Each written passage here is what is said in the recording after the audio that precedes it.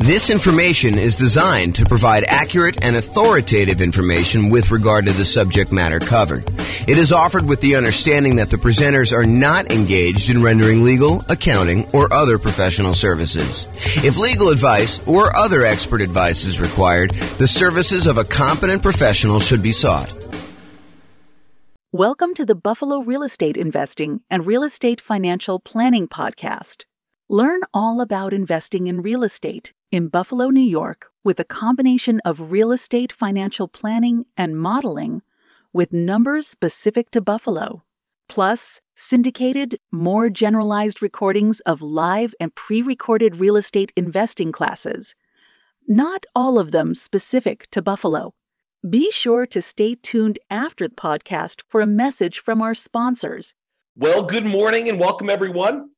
This is James Orr, and I have what I could argue is the number one question I get from real estate investors that are just getting started. This is the class that I think most new real estate investors want to know about. The class is how to get the down payment when buying rental properties. And before I even jump into it, I will tell you that this is not like a magic wand where like all of a sudden I point to a secret spot where all the successful real estate investors have gone to in order to get down payments in the past. It's not like, oh, it's always hidden under this one rock out in the yard. No, it's not that at all. Oh my goodness. There's definitely some, I don't know, typical, more common places to go to. But a lot of times for many real estate investors, it is working. It's getting a job and saving money. And sometimes that means getting a second job or a third job and really putting in the effort.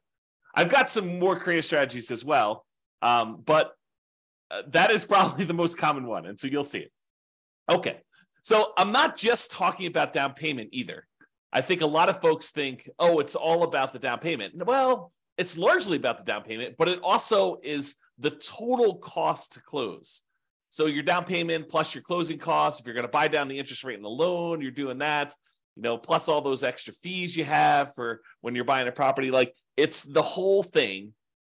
In addition to that, plus reserves, because you would be silly. You would be foolish to invest in real estate without having adequate reserves. You're asking for trouble. So it's really not just it's not just about down payment. It's about down payment plus the total cost to close plus reserves. Okay, so it's really those things. And I'll even throw in an additional one. Because our markets have gotten so crazy, interest rates are now pushing 7%. And it is really hard, even with my 88 strategies for improving cash flow. It's still pretty hard to do this, especially when you're putting very little down. If you're going to do some type of like nomad strategy or creative financing strategy or something where you're trying to get in really, really light, it is really difficult in a lot of markets, not every market, but a lot of markets to achieve positive cash flow. So I'll even throw an additional part to this. It's not just about down payment. It's not your total cost to close, which it is, but it's also your reserves. And in some cases, if you really wanted to be a prudent real estate investor, someone who is very likely to see it through the inevitable rough times that you're bound to face. I'm not being negative or pessimistic. It's just like, you got to plan for this. At some point walking down the street, your shoelace is going to come untied. That's just the nature of shoelaces. At some point in time, you're going to have your shoelace come untied. May not be every time you walk, may not be every week, may not be every month, may not be every year. But at some point, you got to expect the unexpected to happen. And you just got to bend down, tie your shoelace, and move forward. Don't bitch and complain about it. It's like, this is coming. You know that roofs have leaks. You know that tenants occasionally don't pay rent. You have to evict them. It's like, don't be surprised. These things happen, right? So kind of plan for those. All right. So what I was going to say, though, because I've gotten off on all sorts of tangents already, is it's not just about down payment. It's not just about the total cost to close, which is your closing costs and the down payment. It's not just about reserves. It is also about setting aside money to cover the total amount, the cumulative amount of negative cash flow you are likely to have on the rental property. And you can see this on the world's greatest real estate deal analysis spreadsheet. If you go into the overrides tab, it shows you how much cumulative negative cash flow you have on a rental property that you're considering buying. And what basically it's doing is it's saying, look, if rents are where they are right now when you buy the property, and rents are going up at whatever number you set in there, most of the time it's set to about 3%, then eventually rents kind of creep up, and your other expenses, taxes, insurance, maintenance, all those also creep up as well. But the thing that usually does not creep up is your mortgage payment. And so after a small enough period of time, usually a few years, although it can be longer depending on how bad your negative cash flow situation is, but after a certain period of time, usually rents creep up enough, and the expenses on the property, the taxes, the insurance, the maintenance, vacancy, whatever else you have got going on in there, that usually creeps up slower than the amount rent is going up. And eventually your negative cash flow goes away. So if rents are kind of creeping up slowly over time due to inflation, then usually the amount of negative cash flow you have eventually goes to zero. So for example, let's say you bought a property and had negative $200 a month cash flow. And the next year, rents went up by $50. And so the next year, I'm oversimplifying, but next year you only have $150 a month negative cash flow. And then the year after that, rents go up another $50. And that year you have negative $100 a month. And the year after that, rents go up another $50 and you only have $50 negative cash flow. And then the year after that, you have break-even cash flow because rents went up another $50. So you could actually sum up, $200 a month times 12 months, about $2,400. The next year, it's about $150 a month negative cash flow times 12 months, which is about $1,800. Plus the next year, it's about $100 times 12 months, which is about $1,200. The next year, it's $50 a month negative times 12 months, which is $600. And you can go add all those together and you get whatever the number happens to be, $5,000-ish or so. It's my guess, just based on doing some really, really, really rough math in my head. So if you were thinking about like saving up, where do you get this down payment from? It's not just down payment. It's the total cost to close, which includes your closing costs and your down payment, plus setting aside an adequate amount for reserves, 6 months of reserves, 12 months of reserves, whatever you believe in. If you're doing something really, really safe and secure, like a savings account, or if you're doing, I'm going to take this money or part of this money and invest in the stock market. If you're doing 12 months of reserves, like we'll talk about reserves in detail in the reserve section, but really it's that total cost to close plus reserves. Now I'm also telling you, if you really want to be prudent and you do have negative cash flow on your property, might not be the worst idea in the world to also set aside that $5,000 in advance that you could use in order to take the negative cash flow that you have from. And you could argue it's really the negative true cash flow, the negative cash flow you'd have after you take into account the benefits from depreciation, cash flow from depreciation. But I will do an entire class on this topic alone. Not today, because today is all about how do you come up with down payments. So we've covered this in a previous class, but this is really about down payments are really about reducing your need to have a down payment, period. And then also producing the down payment that you need in order to buy rental properties. So there are strategies, and we talked about this in the previous class a couple of days ago, and go watch the video on that, about how to go buy a property where you don't need a down payment at all the nothing down loan programs as an example, or maybe doing some creative financing stuff where you don't need as much down payment. So really there are strategies to reduce your need for down payment, which is not what we're covering today. We covered that previously. And then all the strategies for producing the down payment, which is what we plan on covering right now. And as a reminder, we've been focusing in on this down payment thing because that's the class topic, but you still need to have good credit. You still need to have good income. You still need to have low or no other debt to support the loans, with very few exceptions. So realize, while we're talking about strategies to reduce your down payment in the previous class and strategies to produce a down payment, those are really only part of the overall equation for you being able to get the loan. You need good credit, you need good income, you need low or no other income, no other debt in order to support the loans, with very few exceptions. The exceptions are things like creative financing and stuff. All right. So any simpleton, any fool could find a reason why, that strategy won't work for me. I'm going to go through a list. I don't know, it's probably about 10 different strategies for coming up with down payment. And you're like, that's silly. I can't do that. I don't live in a city where that's even possible, or I don't have the ability to do that, or I'm already working 60 hours a week, or, input whatever reason, your excuse for not doing the things that I'm going to suggest you're doing. Any fool Any simpleton can come up with a reason why that will not work for you. But it is a sign of your intelligence.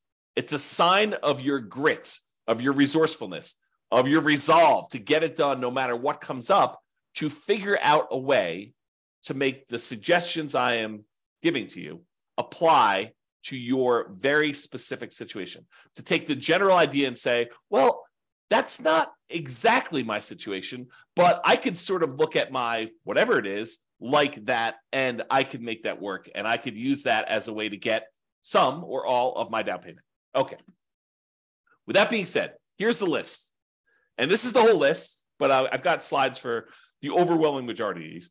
And in my opinion, these are in the order of the worst. Do not use this sort of strategy to the best, which is sort of like probably my favorite. And you could argue, this one's probably a little bit higher than this one in certain situations, or this one's a little higher than this one.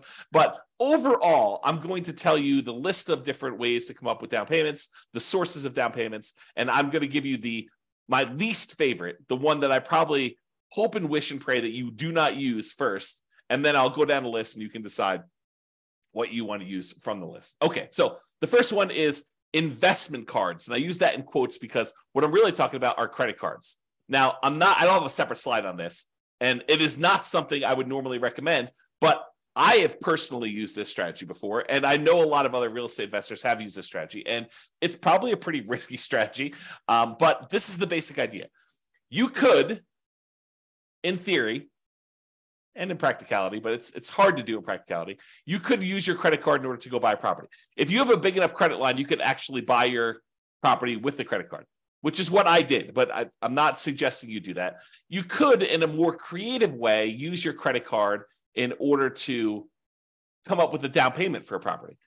And I'll show you the kind of workaround for this, because it might be really, really hard for you to, write yourself a check from the credit card, use your credit line and then deposit that in your bank account, let it season for however long the lender requires that you season that down payment money before you can actually use it to do it. But then your balance on your credit card is really high and the monthly payment on that credit card is really high. So you got to still be able to qualify for buying the property with this extra balance on there. So it's really difficult to do. But one way that you could do it without having to write yourself a check and do that is, if you think about it, you have your normal living expenses. And you could, not that I'm recommending you do this, but you could decide to put all of your living expenses every time you go get gas or groceries or whatever it is on the credit card and save the cash that you would otherwise be using to pay for those things.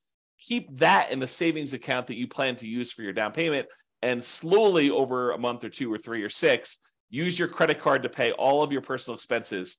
And even as I say this, I'm cringing telling you this. But again, we're starting with the worst strategy, okay? But you could go ahead and put all of your personal expenses and all your bills and everything else on your credit card. Let your credit card balance sort of build up. Let your savings of the money that you would otherwise normally spend on all this other stuff kind of build up, and then use that savings account money in order to put a down payment on a property in order to do that. And I will tell you, this is my least favorite strategy. I'm reluctantly even telling you about it because I do not recommend it. Okay, that being said, the next one of all the worst strategies you could possibly do, oh my gosh, because the credit card one was not bad enough. This is the next best one step up from using your credit cards. Oh my goodness. The next step up from using credit cards is if you have other rental properties and the tenants have given you security deposits, and in your state or your city, because there are probably laws for both, you are allowed to do this, because in some you are not allowed to do this. I'll give you an example here when we get to the slide. You could use the security deposits from your tenants to be able to go ahead and use that as a down payment to buy your next property. Again, not my favorite strategy. It is the second worst on the list, but in some really unusual cases, if you're short $1,000, $2,000, $10,000, and you have that sitting in a security deposit account, and the deal of a lifetime comes along, and you have other reserves that are much more painful for you to get at. There's a whole bunch of like caveats I'm adding to this, right? I'm trying to paint a situation where I could sort of, in my mind, justify doing this. I personally have never done this, but you could go ahead and justify. I've done the credit card one, but I've not done the security deposit one. But you could justify taking some security deposits and utilizing that as down payments. We'll talk about that as a strategy. The next worst one, like slightly less worse than the security deposits and better than investment credit cards, is maintenance reserves. So as you own a bunch of rental properties, you should be setting aside money for maintenance on the properties. You know it's coming. We talked about this at the beginning. I mean, you know roofs are going to go bad. You know that you're going to need a plumber at some point. You know that you're going to need to replace flooring. You know you're going to need to upgrade a kitchen at some point in time. You know the HVAC system's going to go, the AC unit, the furnace. All those things are the water heater. All those things are going to go out at some point.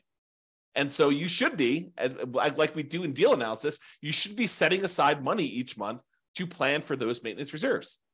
And sometimes you get lucky where you'll have a tenant that's lived in a property for 10 years and, knock on wood, nothing breaks. And so you have this account balance that is growing for a property that you own. Maybe even more than one property, 5, 10, 15 properties, 20 properties. And that maintenance reserve account starts looking really attractive because you've got $5,000, $10,000, $15,000, $50,000, $100,000 sitting in this maintenance reserve account for the maintenance on all of your different properties. And you may be very tempted at some point in time to go tap into that maintenance reserve and use that for down payments. I mean, you're taking a risk because you're deciding to use that maintenance money when the roof could be due. But if you have a bunch of reserves and you have a bunch of maintenance reserves and you have access to money elsewhere, if really things got rough, you've got your separate IRA or 401k, or you've got $200,000 on your credit line, which I'm not recommending you do this, but if you have like access to reserves and maybe mom or dad said, hey, listen, if you ever need money, I've got about $500,000 if I, that's purely liquid, that if you needed help, we could step in and assist you, because we are very pro you doing this real estate thing. But if you want to do it on your own, do it on your own. But realize that we're here with a backstop of $500,000. Not everyone's got that, right? So you have a backstop in case the maintenance comes up once you've tapped your maintenance reserves to use as down payment. Again, this is like the low end of the list, not what I would recommend. Okay. The next one up on my list, which is a little bit more reasonable, is property equity. Tapping existing properties that you have, use equity in order to buy properties. And, people are like, why is that so low on your list? I mean, it's right above maintenance reserves. Yeah, because you got to make sure that the equity you're tapping into can support the thing you're doing. So you're almost like borrowing money and paying an interest rate on it in order to then go use that money to do something else. And some people are like, well, I mean, that's what real estate's all about. Maybe. Yeah, I'm not so sure, but we can definitely debate that another day. So I'll go into using property equity to do that. The next one is depreciation. The government gives you a tax benefit of owning a rental property. And so I think you could use the depreciation benefit, the money you're getting from depreciating your other properties, to invest in down payments in future properties. And we'll talk a little bit about that. The next one on the list, and they're getting progressively better, right? You'll notice me hedging myself less as I tell you about these because they seem legit as opposed to let me go buy a house and put it on my credit card. It seems a little bit crazy, right? Okay. The next one is retirement account. So if you have access to money in your retirement account, maybe you go and use that money. The next one on the list is family members. We'll talk a little bit about legacy nomad, but accessing money from family members might be a good source of money for investing. Sell stuff you don't want or need. Seems pretty straightforward. Some of these are like master of the obvious, right? Like the ones that I would not normally recommend, those are like the creative ones. I'm like, there's a reason why this is a little bit creative, and you may not have heard it before because we don't usually recommend doing this, But the stuff that's like very like plain vanilla, mainstream, you've heard these before, master of the obvious sort of stuff. Those are the ones that you've heard before because they're the ones that get recommended you know about. And then, as if master of the obvious wasn't a good enough kind of thing for sell stuff you don't need or want, saving money. That's the next one on the list. From a regular job, part-time job, extra job, or business to fund your retirement or build your fortune, which we'll talk about in detail. And I might have some interesting new math to relay to you about that. The next one on the list is partnering, finding a partner who does have the rest of the down payment or all of the down payment in order for you to do that. And then I have rents, including rent from house hacking as a source of down payments for future rental properties. And then my favorite on the list, which is lease option fees. You could do that in your marketplace. Those are probably one of my favorite sources, and I think one of the better sources for down payment. This is where I come into this. Is lease option fees better than saving? I don't know. I think you could make an argument either way on one of those, but I kind of put them in that order. Okay, so let's jump into each one of these. All right, so let's talk about security deposits. So with straight rentals, we're not talking about tenant buyers or anything like that. When tenants rent your property, you usually collect a security deposit. They give you a certain amount of money. In most markets, in normal times, we would set that money aside and hold it for them, that if they turn the property in worse condition or they don't pay their rent or something like that, we could then use that security deposit to make ourselves whole for the things that they were unable to fix. Or, kind of like if they ditch out on us, they disappear, then we will have some money to be secure, to be made whole for doing that. Okay. These are not tenant buyer option fees. We'll talk about using lease options later. And with lease options, a lot of times the tenant buyer, a tenant who's also going to be buying the property later using an option or a purchase contract, a lot of times they will give us an option fee, non-refundable option fee in most cases. And that money we could use. So we're not talking about that. We're talking about security deposits. They're different. Okay. But as far as security deposits go, in some states, you are unable to touch this money. It must be held in a trust account. So for example, in Colorado, you do not need to hold this money in a separate trust or escrow account if you are not a real estate licensee. If you do not have a real estate brokerage license, you do not need to hold it in a separate trust account. So it's a little bit flexible there if you wanted to tap into it. You do need to find out what the laws are in your own marketplace. Check with your attorney, find out for the laws in your marketplace, because in your marketplace, they may require that you do it. Like, for example, here in Colorado, if you have a real estate license, you must use a trust account. You cannot keep this money in just a regular bank account. You must keep it in a special trust account, not just a bank account that you've designated as a trust account. It's a special type of account that you get from the bank called a trust account, even for your own rental properties, even if you only have one rental property and you're not managing it. So you must, if you are a licensee in Colorado, must use a trust account, even for your own rentals. And even if it's only one rental, and if you're managing other people's rentals, you definitely need to use trust account. And honestly, if you're collecting any type of upfront money in any other business and you happen to have a real estate license in Colorado, you are supposed to keep that money in a trust account. So if you are a contractor and you're doing any type of contractor work and someone gives you money for buying materials or whatever else you're doing, you're supposed to actually keep that money in a trust account, because your license actually requires that you do, even if it's not for your real estate business. And this may be brand new information to some people out there who are doing fix and flips or contractor work on the side, or, they kind of got that and they happen to get their real estate license so that they can get, the real estate commissions or do deals a little bit cheaper or whatever, or access to the MLS so they can go look at properties. If you happen to have a real estate license, you're supposed to keep all that in there. So go talk to your attorney and verify that for you. Okay. So you could use these security deposits that the tenant gives you temporarily for down payments. In theory, if you think about this, and these rules vary a little bit market to market, but in Colorado, I'm pretty sure you have to return the security deposit within 60 days. I don't do my own property management. So if you're wondering, why doesn't James know this? I don't do my own property management. I hire a company to do it. But my understanding is that you need to return the security deposit within 60 days. So if you think about it, the tenant gives you 60 days notice, 60 days before their lease expires, that they're not planning on renewing their lease. So you start marketing the property 60 days before their lease expires. Ideally, you find a tenant to replace them in the 60-day period before their lease expires, that they will then, the new tenant will then go into the property, within a day or two of them actually exiting the property on their lease. Okay. So in theory, the new tenant should give you a security deposit before the old tenant even leaves.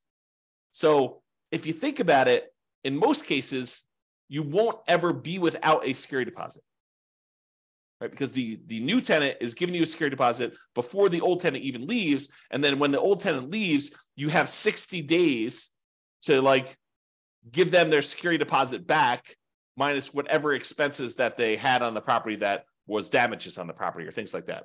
Okay. So you should not have a period of time, if you're doing property management correctly, starting way early, getting notice early, putting the tenant in there, and then doing the work that you're supposed to in order to get the tenant out. You shouldn't have a period where you don't have a security deposit. So you could, in theory, use this money for down payments and without having a lot of risk. But I do think it's not prudent for you to use security deposits. That's why it's the lowest on the list. Well, second lowest on the list of credit cards for doing this, okay? You still need to be able to return the security deposit when the tenant moves out. Make sure you have a plan to replace that. It's kind of one of my notes here. And if you're hiring a property manager, if you're not doing property management yourself, they will likely be holding the security deposits. And so this option will not be available to you at all because they're the ones holding the security deposit. You're not going to be able to tap into it.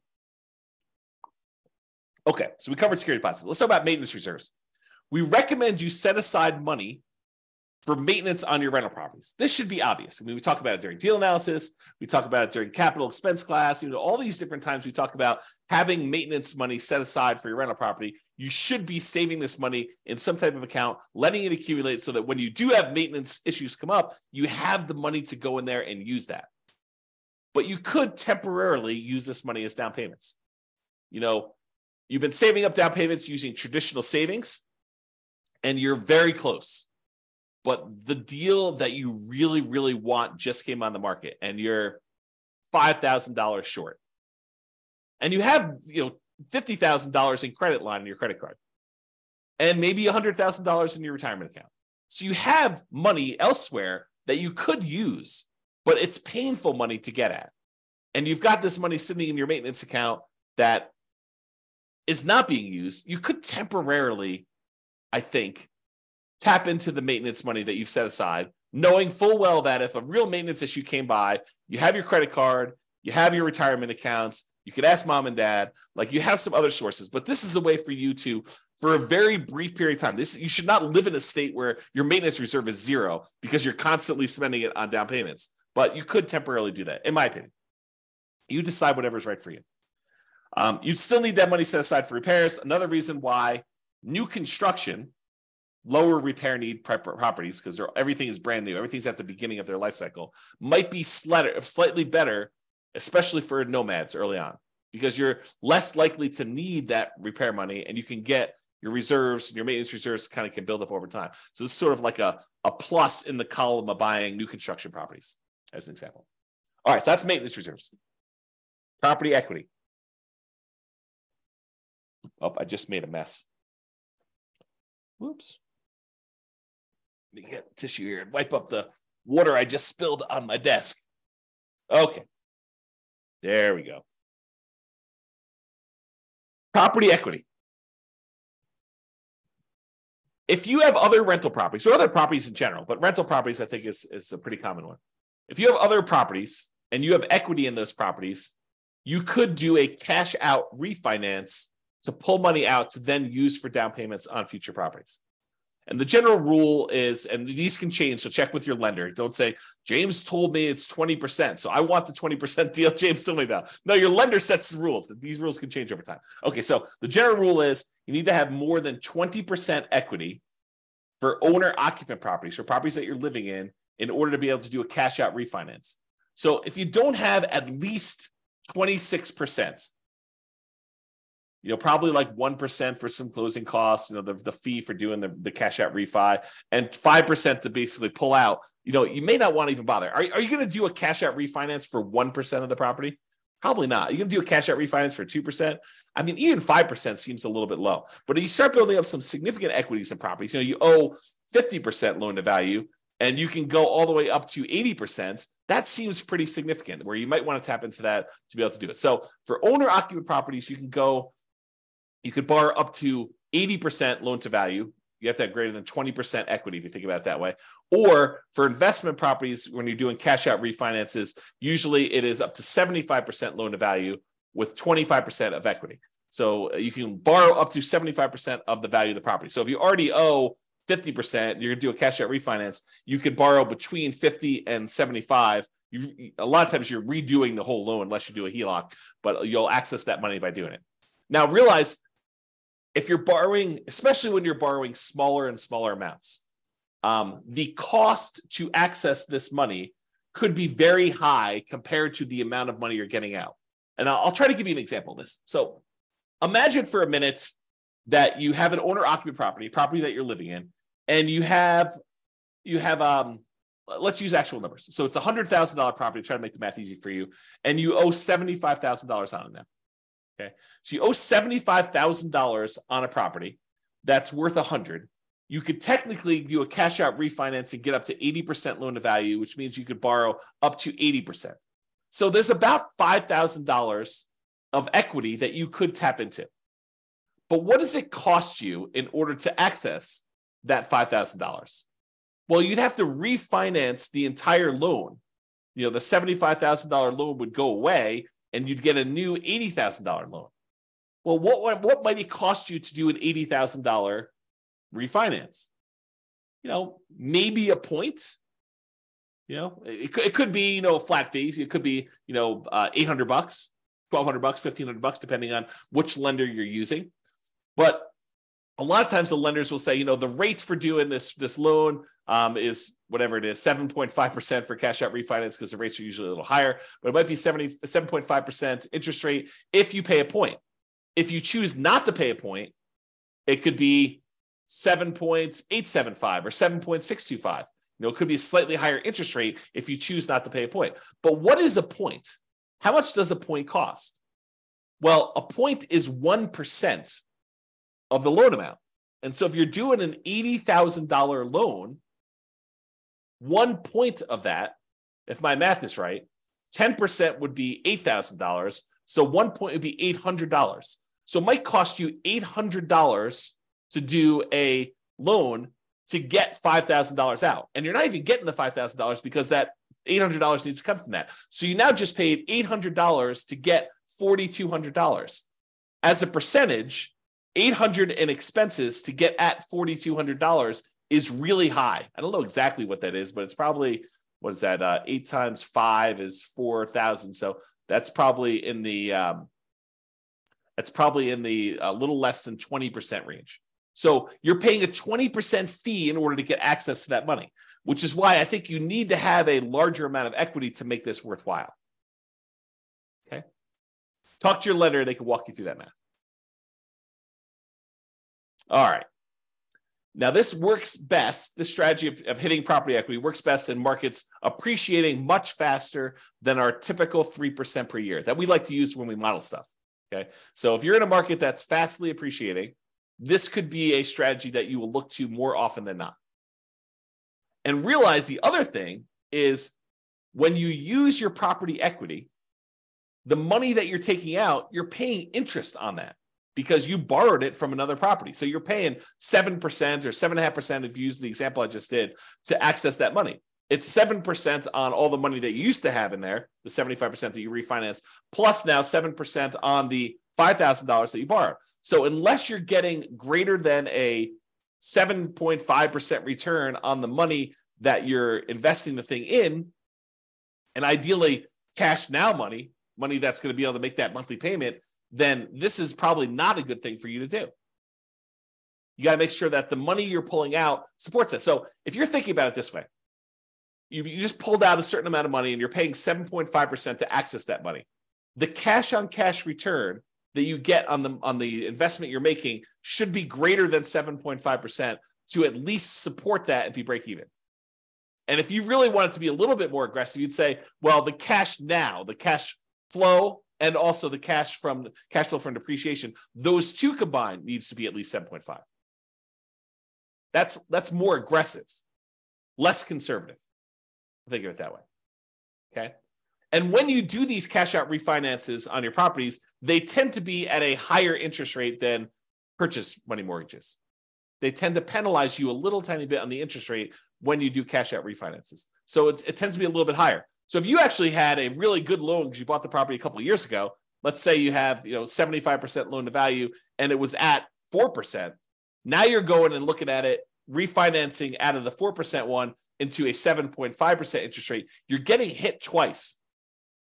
Because you're taking this 4% really good loan that you had, and now you're actually having it at 7.5, and then any money that you pull out is also at that 7.5 too.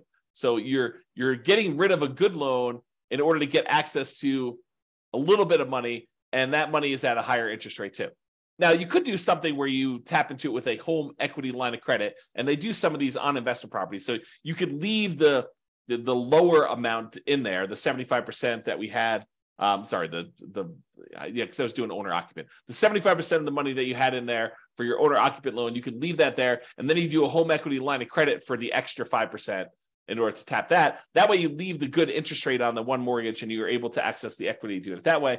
And that could be helpful for you, especially if you have a really good interest rate, low interest rate on that. Okay.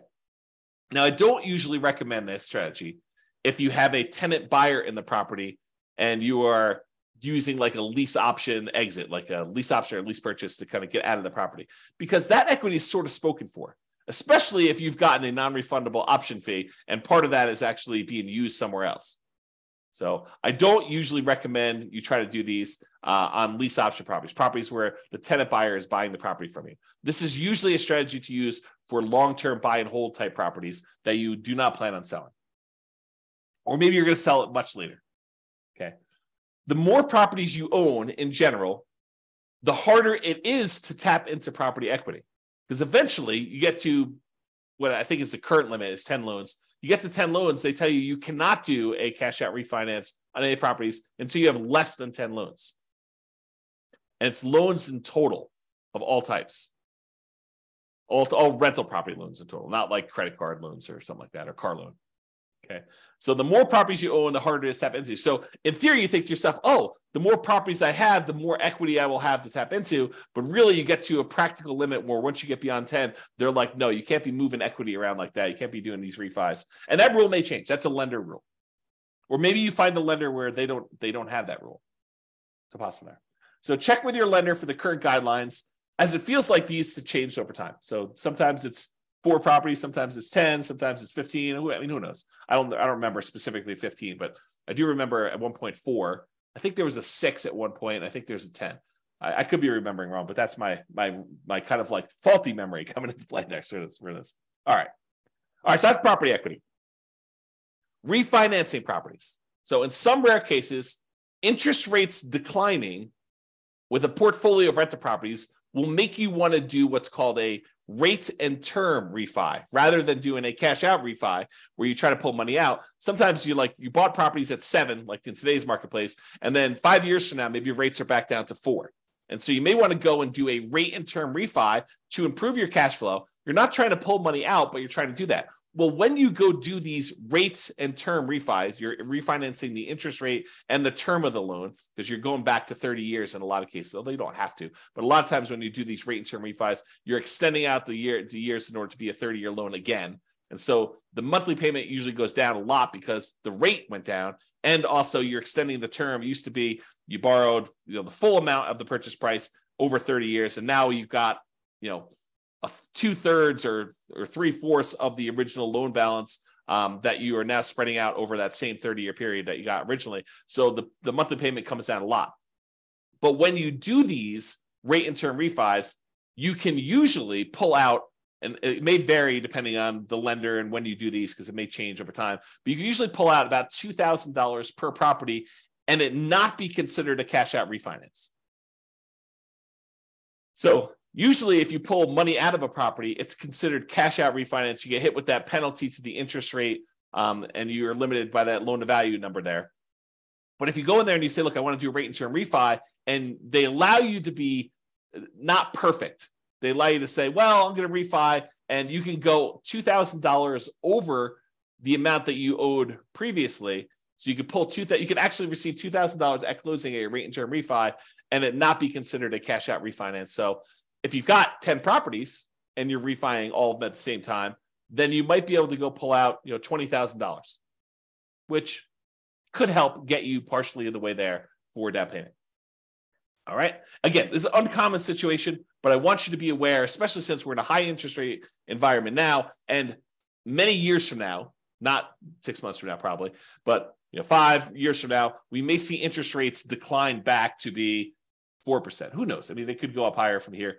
No one really knows. But if they do come down, remember, James told me that when I do this rate and term refi, I should talk to my lender about pulling a little bit of cash out, not a cash out refinance, but a rate and term refi where I have a little bit of money coming back to me at closing.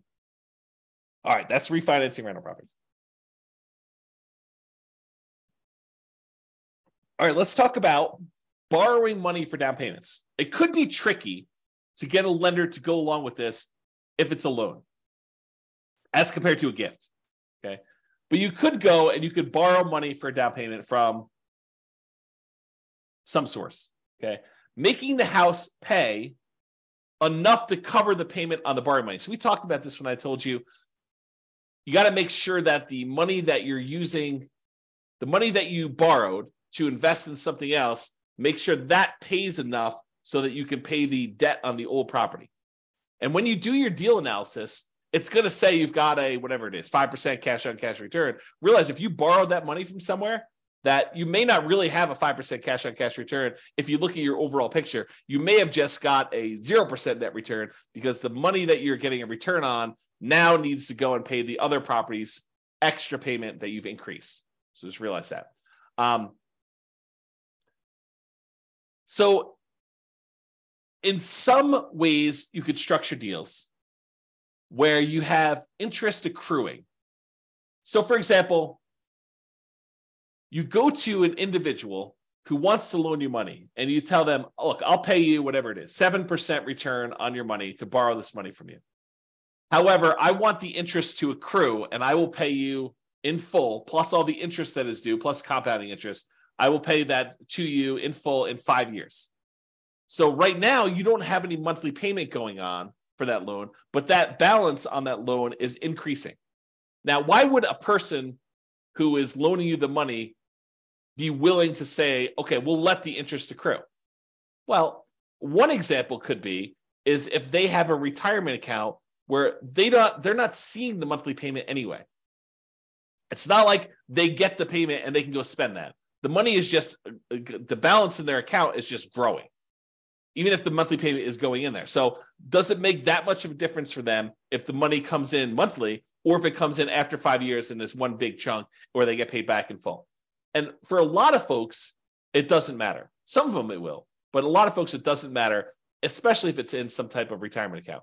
If you're talking about money outside of retirement account, they're trying to use that money to live on. You know, grandma is loaning you $100,000 because she wants the income from that in order to be able to support herself and pay for living expenses. She's going to want monthly payments. She's not going to want that interest to accrue. We do have a whole separate class, which I'll put in the bonus section of the coaching platform on self-directed 401ks and self-directed IRAs, where we talk about this strategy, I believe, in there. So you can go check out that if you're interested in that. This is a bonus. It's not normally part of this material. So I'll put it in there for now. And then I talked about this before. For cash out refinance, does cash flow from either the new property or at least the old property cover the new debt? Because we're talking about borrowing money in order to go buy something else. We need to talk about that there. And there's probably an entirely separate program coming for should I sell or refi my property? It's probably a totally independent, completely different from this coaching program on how to buy rental properties in the next 90 days when prices are high and interest rates are high and rents are lagging. An entirely separate coaching program on should I sell or refi my rental property? That is probably coming, maybe right after this one. After I get done recording all the content for this particular coaching program, maybe I'll go on to that one because there's a whole different set of problems and discussions and applications and software and thinking about what you do. Should you sell your property? Should you refi your property? So stay tuned if that's of interest to you. Okay, let's talk about depreciation. Depreciation could be thought of in two ways. Number one way, it could be thought of as a way to reduce or to completely eliminate negative cash flow. You know, if you had negative $50 a month in cash flow on a property, but then when you thought about the benefits you get from owning a rental property, the tax benefits you get from owning a rental property, and you realize that you're saving $150 a month in taxes by owning this particular rental property, which is probably not abnormal for a normal rental property, normal price range. They vary depending on price. But if you think about it, you're getting $150 benefit back in your taxes that if you wanted to, you could go down to your job and say, hey, change my exemptions so that you're taking less out of my paycheck, because at the end of the year, I know I'm getting this amount back on my tax return because I'm getting this depreciation benefit on my rental properties. They would then go and adjust your exemptions, which means that they would take less out of your taxes at work, which means that you'd get more from your paychecks, whatever that is, weekly or biweekly or monthly, which means that you would actually see cash flow, improved money in your bank account by not having to pay those taxes each pay period.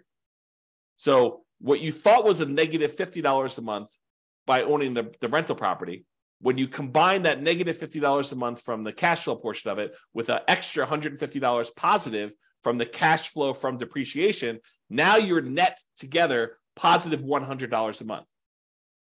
When you combine cash flow and the cash flow from depreciation, we call that true cash flow because it takes into account the tax benefits as well.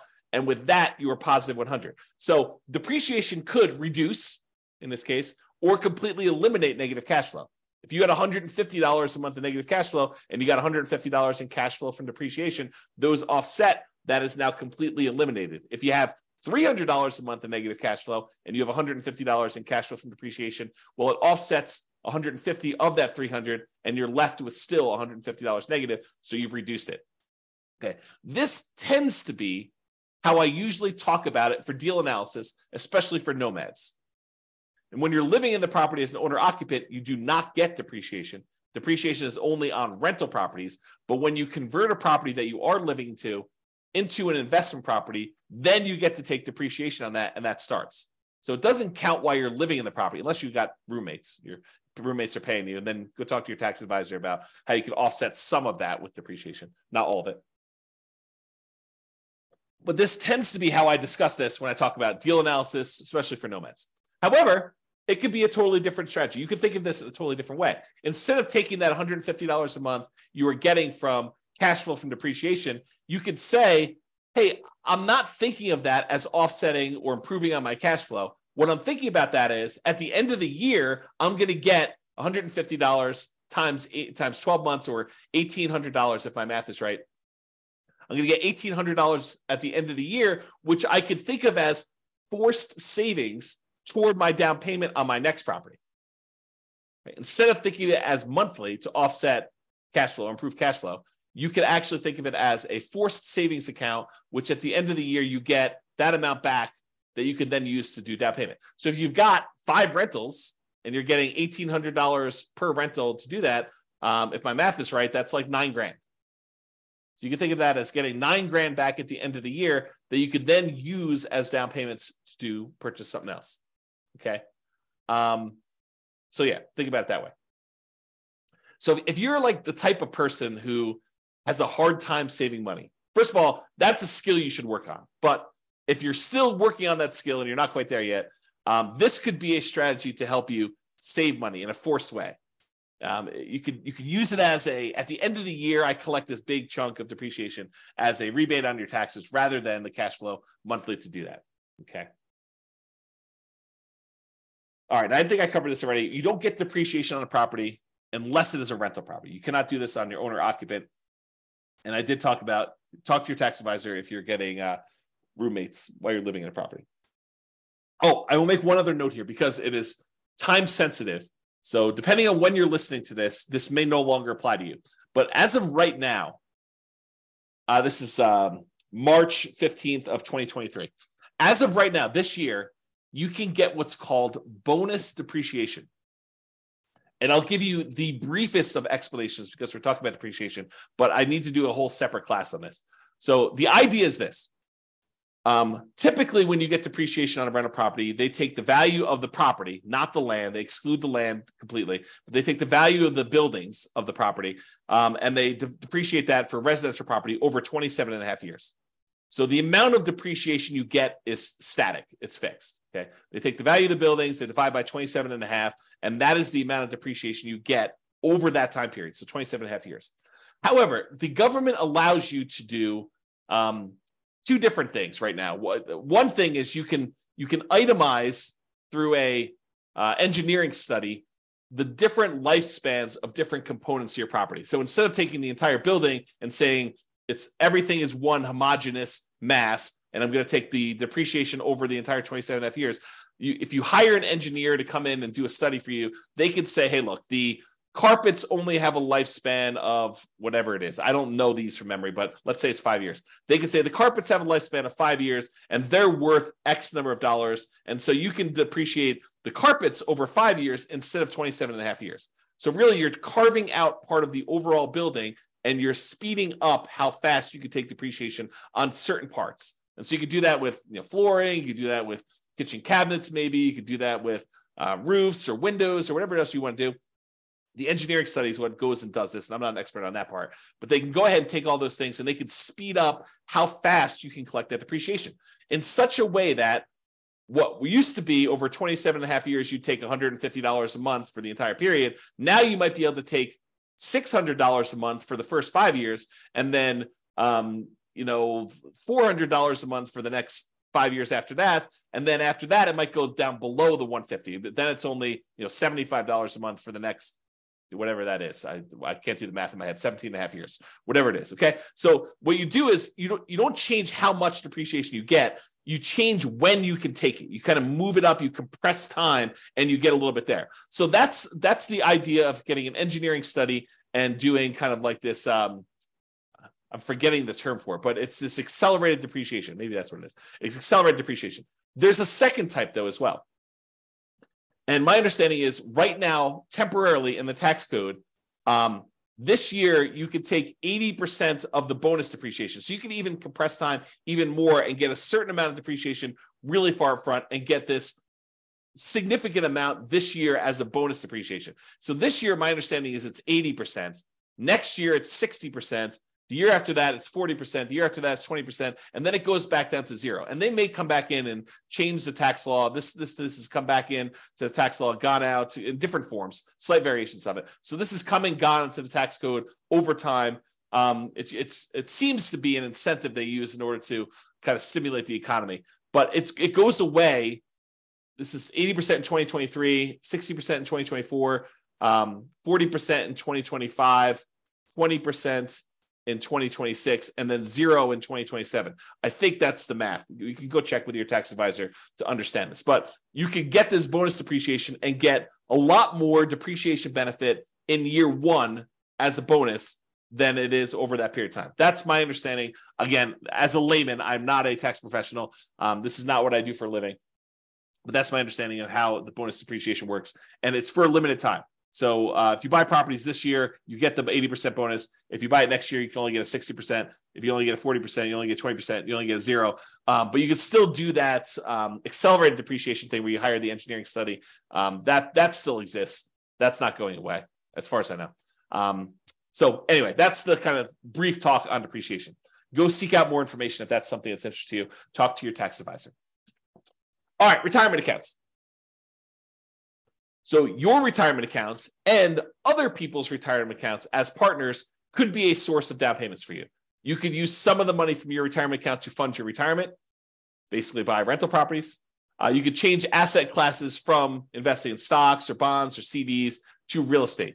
Many cases, you will need to change your retirement account from a traditional brokerage-held retirement account to a self-directed retirement account in order to be able to use your own, or if someone else is using their money, they would need to have probably a self-directed IRA or self-directed 401k or some other type of account like that in order to be able to invest in your deals, to be able to make a loan to you in order for you to invest that way. Okay.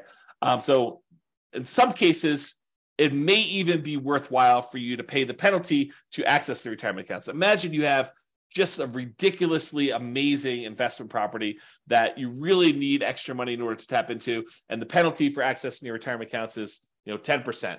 So you'd have to overcome the hurdle of paying the 10% penalty plus whatever makes sense for you to get on the deal itself in order to do that. But in some cases, the real estate deals can be so good that it might be worthwhile doing that. Okay. All right, family members. And I have a little note in here about legacy nomad, but going to family members might be a source of down payments for some people. Not everyone has family that is willing to do this, but a lot of people do. If you share your nomad vision or whatever investing strategy vision you have with your family, your parents, your grandparents, your kids in some cases, this is especially interesting if it's already known that your kids are going to have to support you in retirement. This may be a way for them to reduce the need for that support by helping you with a down payment to do the strategy. So imagine for a minute that you finally learned about this idea of doing this nomad strategy where you buy a property with little down payment, you move in there, you live there for a year, then at the end of the year, you convert that property to a rental and you repeat this process until you acquire enough rentals where you're able to do this. Well, if your kids know that they're going to need to support you in retirement anyway, and you come to them and say, look, I have $10,000 in savings. I'm going to need $25,000 total in order to be able to buy this particular property, to move in, live there for a year, and then I plan on converting it to a rental property. And you explain to your kids, look, if you gift me $15,000 today, maybe even you put them on title, talk to your attorney about whether this makes sense to put them on title or not, but you're going to go move into this property. You're going to live there for a year. You're then going to convert it to a rental. You're going to use the income that you produce from that rental property to help support you in retirement. And then when you pass on, they will inherit this rental property. They may say, that sounds like a pretty good deal. Here's $15,000 today, and hopefully I won't have to support you as much in the future. That's the thought process. Okay. So if you're going to go and ask your family for this stuff, I'm going to read you a quote, which I think would make a difference in how you approach them and how you think about this. So here's the quote from William Hutchison Murray. Until one is committed, there is hesitancy, the chance to draw back, always ineffectiveness. Concerning all acts of initiative and creation, there is one elementary truth, that ignorance of which kills countless ideas and splendid plans. That the moment one definitely commits oneself, then providence moves too. All sorts of things occur to help one that would never otherwise have occurred. A whole stream of events issues from the decision, raising in one's favor all manner of unforeseen incidents and meetings and material assistance, which no man could have dreamed would have come his way. Whatever you can do or dream you can do, begin it. Boldness has genius, power, and magic in it. Begin it now. So that's the end of the quote.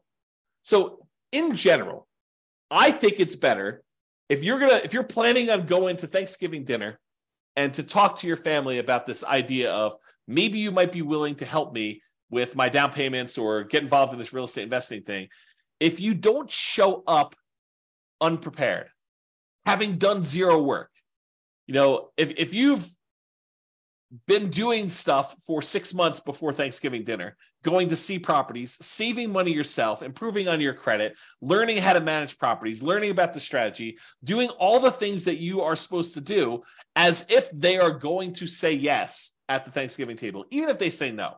But you doing the work, if you take action, if you commit and you do the things that you know you're supposed to do, I think someone who sees that you've been putting in effort for 6 months and doing all this work and doing the things that you're supposed to do at like a really high level, not half-assing it, but like you've really put in the stuff and you're really committed to doing this, I think there's a improved chance that they will go along with it. Okay. In general, it's better for you to contribute part of the down payment and ask for help making up the difference than it is for you to ask for the whole thing. In other words, don't ask your family for 100% of the down payment. You should be saving and saying, look, my savings rate right now, I've increased it. It's now at $200 a month or $2,000 a month or whatever makes sense for you. And so it'll take me this number of months. But, if you're willing to help, we can speed this thing up and I can get going right away. Speed is going to help us have improved results, whatever you need to do. Show them you're committed. Share with them what you have done and ask them if they'd be willing to help you make up the difference if you need some help. Demonstrate the part-time job, the education, the research, the effort, all the things that you're doing in order to get yourself there. And you are planning on doing this whether they help or not. Then see if they help. That's a better approach, in my opinion. All right. Continuing on with our list. Sell stuff. Use a garage sale, a yard sale, Facebook Marketplace, Craigslist. Get rid of the stuff that you don't need, get money for it, use that money in order to fund the purchases of your rental properties or whatever you're doing. An added benefit, especially if you're doing nomad, is any stuff you sell you don't need to move. So if you're planning on moving and doing nomad a bunch of times, become lean. Sell the stuff you do not need. You don't need to have that stuff hanging around where you have to move it every time. Go read some books on minimalism or essentialism or whatever the topic is that allows you to sell your stuff and kind of have a light spirit. Okay. All right. Working part-time on your fortune. So there's a great quote from Jim Rohn, and there's a great video about this, but he talks about this. And here's the quote from him. I'm working full-time on my job and part-time on my fortune because profits lead to fortune. And so Jim talks about this idea of, he works his job during the day, and then in the after hours, he works part-time on building his fortune, building his business. So you could work your regular job, support yourself, take as much of that job income as you can to kind of go towards savings. But let's say you live off of all of the job income, but then get a part-time job that allows you to work on your fortune, where you're trying to buy back your time so that you do not have to work at your job for as long. You're using this in order to invest in your financial independence. So for your first, let's say you're in a marketplace where it's a $500,000 purchase price for a home. So for your first $500,000 home, you need about $25,000, really rough math, with a 5% down payment. That's about what you need in order to buy that rental property.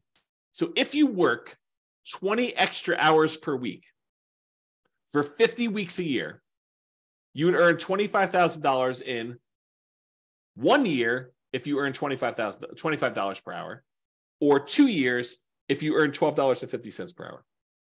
So you could go get a job on selling stuff on eBay or selling stuff on Amazon, like fulfillment by Amazon FBA business, or driving for Uber, driving for Lyft, fast food delivery, or some type of Grubhub or Uber Eats or whatever the equivalent is these days, or work at a fast food restaurant, or work at Walmart, or work at any of these other types of places. I think it is relatively easy to find a $12.50 per hour job. Heck, I think my burrito place is hiring at $16 an hour now. Like the burrito, the Qdoba burrito place that I eat at lunch at, I'm pretty sure they're hiring at $16 an hour locally for me. So $12.50 should be a relatively low bar. And with some tips, if you're willing to do like fast food or drive and do like Uber Eats or something like that, I bet you can get pretty close to $25 an hour. So if you're willing to work 20 extra hours a week towards your fortune, imagine driving for Uber Eats. You listen to real estate investing podcast episodes where you're doing this. So you're learning and you're working and these extra hours, and you're putting in the extra time in order to provide better for your family and for yourself, and to become financially independent early and not have to work your job that maybe you love or maybe you hate for quite as long. If you work this 20 hours a week for 50 weeks a year to earn $25,000 in 1 year, you might be able to do it if you're earning $25 an hour. In 2 years, if you're earning $12.50 an hour. So it doesn't seem unreasonable. Or instead of doing 5% down, if you do 3% down, you'd only need $15,000 for your first home. If you work 20 hours a week at $15 an hour, you need to work 50 weeks to jumpstart your fortune. Okay, so about a year to do that if you're doing 3% down. Or maybe you're willing to go buy your first property as a nomad or house hacker in a rural area around where you live, and you just convert this extra labor to commute time. Maybe you need to commute a little bit longer, but you're willing to do that so you can get a nothing down USDA loan, as an example. Different strategies. Once you have your first house, you could use that house to fund future down payments, or you could continue to work part-time building your fortune. So you don't even need to do this for the entire time. If you do, it's great. It helps you get there. But you could, as a totally different strategy, which we'll cover, you could decide to have the house, the first house you buy, contribute toward building your fortune. You could use that house as the source of future down payments, which I'll talk about. Okay. So would you be willing to work 15 to 20 hours a week on your fortune if you knew your part-time business would make more than your job income within a few years? It's a question you need to ask yourself. It's different for everybody. I used to include this chart in a class. I think it's in the class I used to teach when I used to talk about the Fixer Upper Nomad class. But I had this chart where I figured out how much you were making for each rental property that you bought. And it varies a little bit market to market, but basically in most markets, it's about a little earlier, a little less earlier, a little bit more later, but on average over an entire life holding this rental property, it usually works out to be about $30,000 per year per property that you make. And a lot of folks, when they want to do fix and flips, a lot of them have this threshold where they say, I want to make $30,000 per flip. Some people are willing to make a lot less. Some people want to make a lot more. But I think I hear a number a lot, $30,000 per flip, as a reasonable number. So if you think about this, if you do a fix and flip and you're making $30,000, that's like trading dollars for hours. You're doing labor in order to make that $30,000. Where you go buy a rental property, you make $30,000 per year per rental you own. Just by owning the rental property, from appreciation and debt pay down and cash flow from depreciation, the overall return you're making is in excess of $30,000 over the life of that loan, life of that property. Okay, so if you think about that, you'd rather own 5, 10 rental properties where you're each making $30,000 a year than to have to do the labor of fixing and flipping every single year in order to earn each one $30,000. Okay. So another note on this, working part-time on your fortune, and that is house hacking is mathematically like a side hustle or a second job. If you think about it, if you decide to house hacking is where you take part of the property that you're living in, you rent it out. Like you rent out bedrooms as an example, or you buy a duplex, triplex, or fourplex, you rent out one of the other units where you're living in one of the units. Okay, that's house hacking. So if you think about house hacking though, house hacking is like having a side hustle or second job. Because if you imagine you rent out a bedroom and you're collecting $600 a month for that bedroom, or whatever rent is for a bedroom in your marketplace, you're getting $600 a month. That's like having a $600 a month job, mathematically. So if you were making, $20 an hour, $20, is that like working 30 hours for the month? So it's almost like working 7.5 hours a week. You rent out 2 bedrooms, that's like working 15 hours a week. Not bad. At $20 an hour for having roommates. So you could think of house hacking as mathematically like a side hustle or a second job. The every other year nomad. So real estate equity and positive cash flow on a nomad strategy property can be pretty significant. You know, from working a part-time job at $15 per hour for 20 hours a week, it could be the same as if you did that. So if you think about the amount of money you'd make from doing nomad, it's almost like you got $15 per hour working 20 hours a week for doing a property. And if you did this using like not lease option exits, and if you were saving that money, you could buy a nomad property every 2 years. I think we did the math for that. $15 per hour working 20 hours a week is about $25,000 every 2 years, plus some padding on there. So you could buy a replacement property, and then you're getting like the benefit of you going out and working another job yourself from the property itself. So you buy a property, it's like you doing that for the first year, manual labor. You do it again for the next 2 years in order to acquire the next property, but then it's almost as if 2 of you are working in parallel. And then when you do the third one, it's like 3 of you working in parallel. 1 of you do a manual labor, and then the 2 rental properties doing that. So you probably need to work your regular job in order to qualify for your loans and to pay your living expenses, but this money accumulates over time, and this part-time job is money you can invest in your fortune over time. All right, fixer-uppers. Now, it might be hard if you don't have the money to do the fix-up. Got to work through that challenge. But it is starting a fixer-upper business. It's like starting a side business to do this. Sweat equity, you do all the work yourself. You could finance the repairs, maybe put it on a credit card, maybe put it on like the Home Depot or Lowe's credit card or whatever the equivalent is around you. You could do either a traditional sale where you sell it and get it out right away, or maybe you do a lease option exit where you put a tenant buyer in the property, rent it out for a period of time, and then they buy it from you. You could use the profits from this as additional down payments, and then you could minimize your down payment by using hard money or private money or rehab loans, or doing nomad to move into the property while you do the fix-up. So you can use all these different strategies in order to start a fixer-upper business as a source of down payments for you in the future. Partners. You could partner with somebody who has down payment money if you don't have it. You provide the deal, you do all the work, you, the partner, or something else gets the loan. So either You get the loan, the partner gets the loan, or you form another LLC, or you bring in a third-party person who actually gets the loan for you. So you can do all this different stuff in order to structure these partnerships, but they could be sources of down payments for you as well. There are plenty of people out there, if you find amazing deals, that are willing to invest in real estate. All right, getting toward the end of this list, rents from existing rental properties. Use the cash flow on your current rentals to help fund payments for future properties.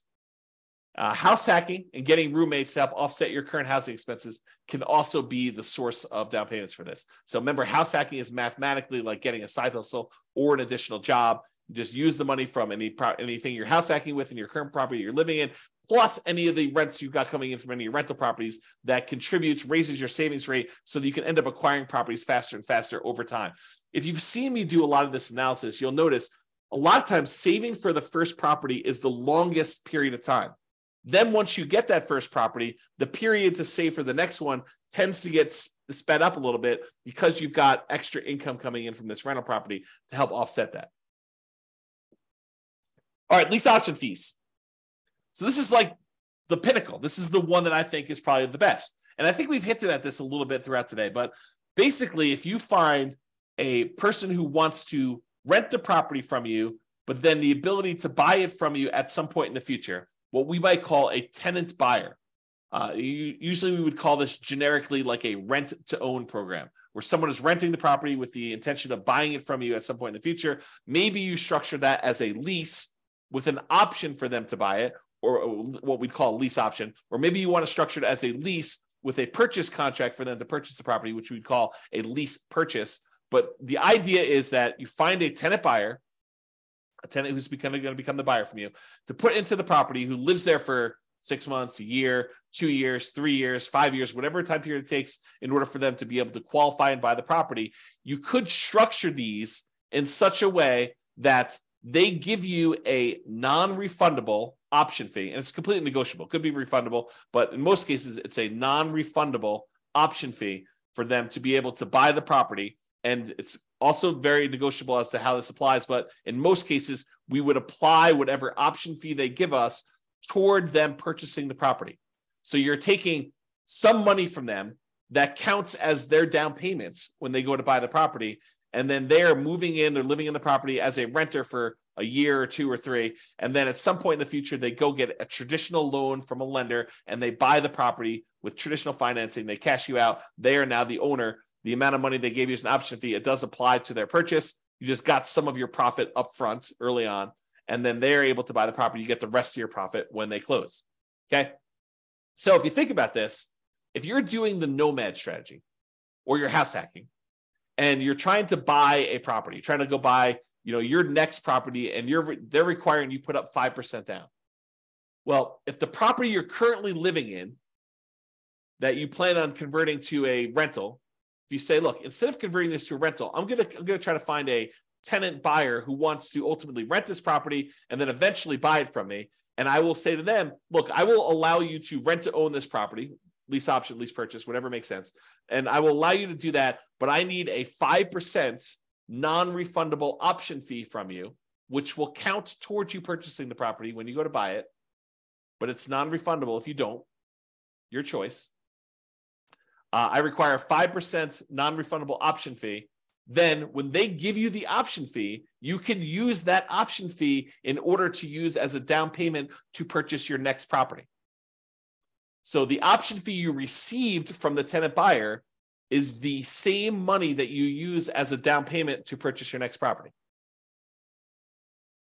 So basically, the previous house is funding the purchase of the next house.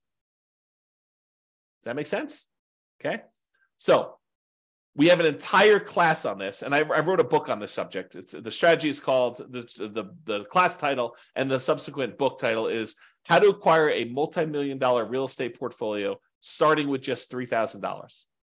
And the idea was you buy a house with nothing down or 1% down, but you could do like a USDA house where you buy some property with nothing down. Then you live there for a year. Then you find a tenant buyer who wants to lease option or lease purchase that property, and they give you 5% down, as an option fee. You take that 5% down, you use that to buy your next property. Now you have a tenant buyer in this one. Then you live in the property with the 5% down from the option fee for the next year. Then you convert that one to another tenant buyer. They give you another 5% down, different tenant buyer gives you another 5% down. And then you repeat this process until you acquire a portfolio of rental properties. At some point, the tenant buyer who was in one of the earlier properties is going to cash you out. They're going to buy the property. And at that point, you usually make another profit.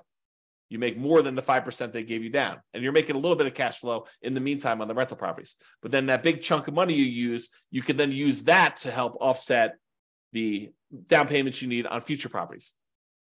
And eventually you get to the point where enough of these are popping and you've got enough extra money where you can then start buying, in addition to the ones that you're nomading into with 5% down using the option fees, you could buy additional 20% down or 25% down rentals at the same time. Because eventually some of these previous properties, the tenant buyer decides to buy the property from you and they do that. So there's an entire class on that. I'll put it in the bonus section. I think that's where I put it for you to go watch and to learn more about that particular strategy. If you can't find it, drop me an email. Okay. But that's the basic idea, is you use lease option fees in order to source the down payments. Now, you say to me, James, I can't get a tenant buyer to give me 5% down. Okay. So maybe you need to save up 1% and get 4% from them. Well, I can't get them to give me any more than 3%. Okay.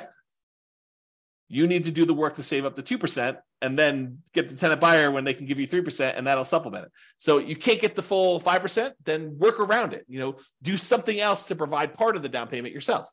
In some cases, you're going to get more than you need. You're going to get 6%, 7%. It depends. Or hold out until you get 5%. If they're like if the person who comes to you says, look, I only have $5,000. Okay, you're not qualified to buy this house. You don't have to. The first person that comes along does not need to be the one that you do this with. You might need to market your property for a month or 2 months or 3 months or 6 months or whatever long it takes in order to find someone who has the amount of money that you can use in order to buy the next property.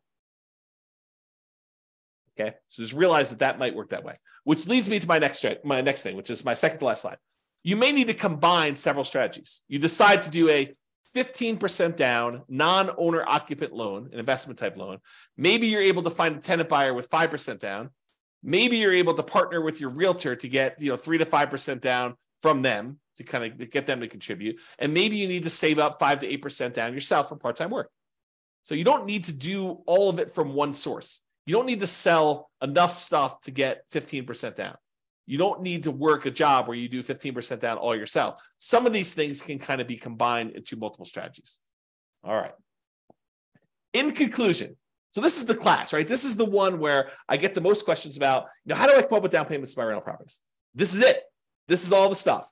It's not really just about down payment, though. It's really total cost to close, your closing costs, the down payment, any reserves, any kind of escrows you need to have, and your own personal reserves if you're buying rental properties for being a prudent investor.